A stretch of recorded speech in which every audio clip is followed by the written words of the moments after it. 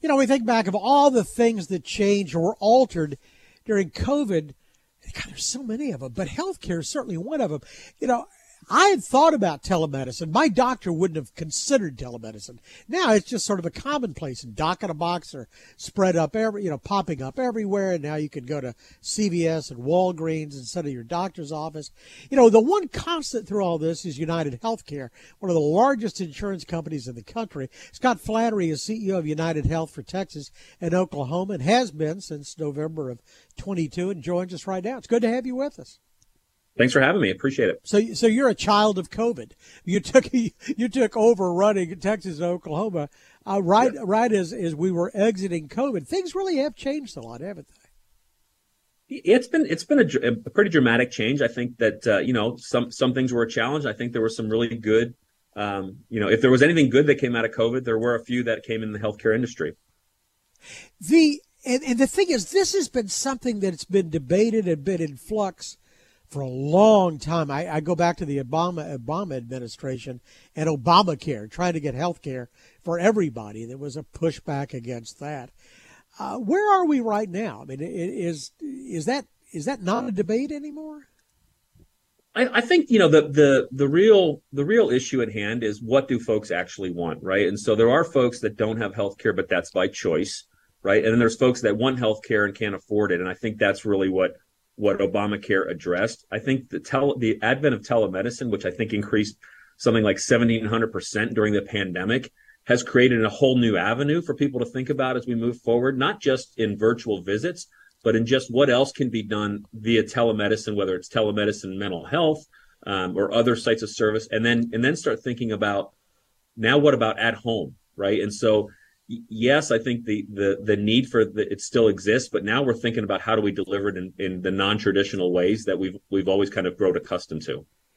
I always looked upon United Health, and before that, I guess when I was a kid, it was sort of Blue Cross Blue Shield, but it's sort of the 800-pound gorilla, and a traffic cop that would keep prices down a little bit, not let you get gouged because you wouldn't pay them, and so you'd negotiate on our behalf and avoid fraud. That's got to be an ongoing challenge. It is. I think that what today's challenges are will be totally different tomorrow. So once you've got your arms around one of those challenges, it seems like another one pops up. I think one of the things though that's happened, which whether it's the advent of more technology involved in the industry or whether it's smarter consumers, more educated consumers, people are starting to ask those questions. Why does an MRI cost $400 at one location, $800 at another location? Is there a difference in quality? And, avoid a difference in quality, I'm going to go for the lower cost area. And I think that information, whether it's legislated or whether it just has transpired that way through the progression of the business, has become much more transparent, I guess, to the folks that are consuming healthcare. And so those are all good things, I think, in my mind, where people can compare and make decisions based off of price and quality. In the regular world of retail, competition drives down prices. And I look around here, I was mentioning, Amazon, I guess they go by One Medical, they bought that. But CVS is providing care. Walgreens has their offshoots. These docket boxes are everywhere.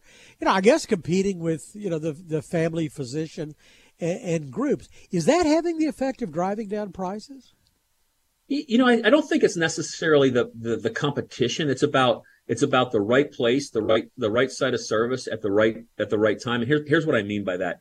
I think what we're finding out now that there are things that don't have to go to the doctor's office, just like there are things that don't have to go to the hospital. And so I think that the cost is coming down, or could be coming down as a result of the right side of service at the right time for the right condition. So let me give you an example. You're not running to the emergency room, let's say, for a sprained ankle for your kid who plays soccer, when you could go to a virtual clinic that is roughly half the cost and quicker turnaround time, just the same level of quality that you would get in emergency. So it's about getting the right matching everybody up, I guess. Yeah, exactly right. The area that you've got, so like I say, in November you took over, United Health made you CEO for Texas and Oklahoma. I would think they think a lot of you because this is an enormous growth area. I mean, obviously Texas, But I'm just North Texas. North Texas, by the end of this decade, will pass Chicago. It will be the third largest concentration of people in the United States of America. So how is your business around here? I think our business is very competitive, right? So we have some very legitimate competitors in this marketplace. Just as a side note, I had run North Texas for about 7 years before I picked up the rest of Texas. So I've been in the North Texas market for about 23 years total with UnitedHealth. I think the competition is fierce, right? And that's not just in our business. The competition is fierce in the provider side, right? The hospitals, and we've got some very large systems in the marketplace. So to me, it's not about competing the way we competed a year ago. It's what's the future going to hold, and what are consumers looking for? If you're not worried about what consumers are thinking about, you're going to fail in the competitive world. And so ours is always like looking forward on what will the consumers want in 2024 that we don't have today, and how do we compete in that space? So I see you as a consumer, but I guess your business is business. It's corporations that are offering your healthcare services. Is that the way you market? Absolutely. Yes. So we sell to employers between 2,000 and 5,000 lives.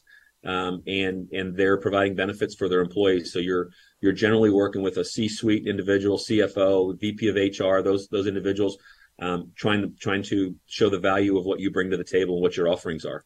So the growth, the in-migration that we're seeing, not just of people, but of corporations, makes for your business and your growth.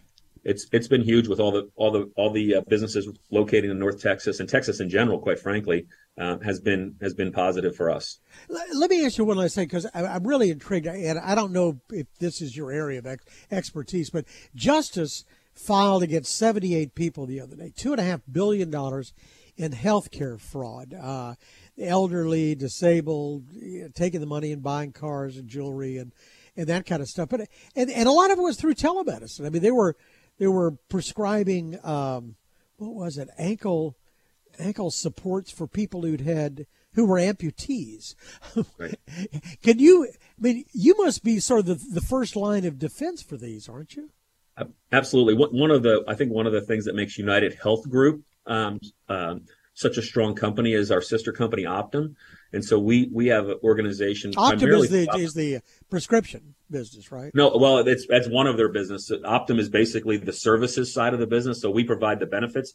Optum provides services, okay. And they provide services to other insurance companies, not just United, but we use their fraud, waste, and abuse. And so basically, if you think about the analogy I always use, David, is the old Scantron test from when we were younger, where you color it in the circles and you look to see where there's things missing. We do that to our claims data every day, several times a day, looking for those anomalies that you're talking about, right? How do you have an ankle brace on a right ankle that it was amputated in the claims data 4 years ago? And so that's an extreme example, obviously, but fraud, waste, and abuse exists in our system. It's probably one of the top drivers of cost. And so we're constantly scrubbing data, constantly looking at pre-claim payments to make sure that we're not paying claims that shouldn't be paid or that are fraudulent. Well, it's a fascinating business you've got, and absolutely essential, too. Scott Flannery is CEO for UnitedHealth's Texas and Oklahoma operations. And our guest today, it's good to have you with us. Thank you for the time.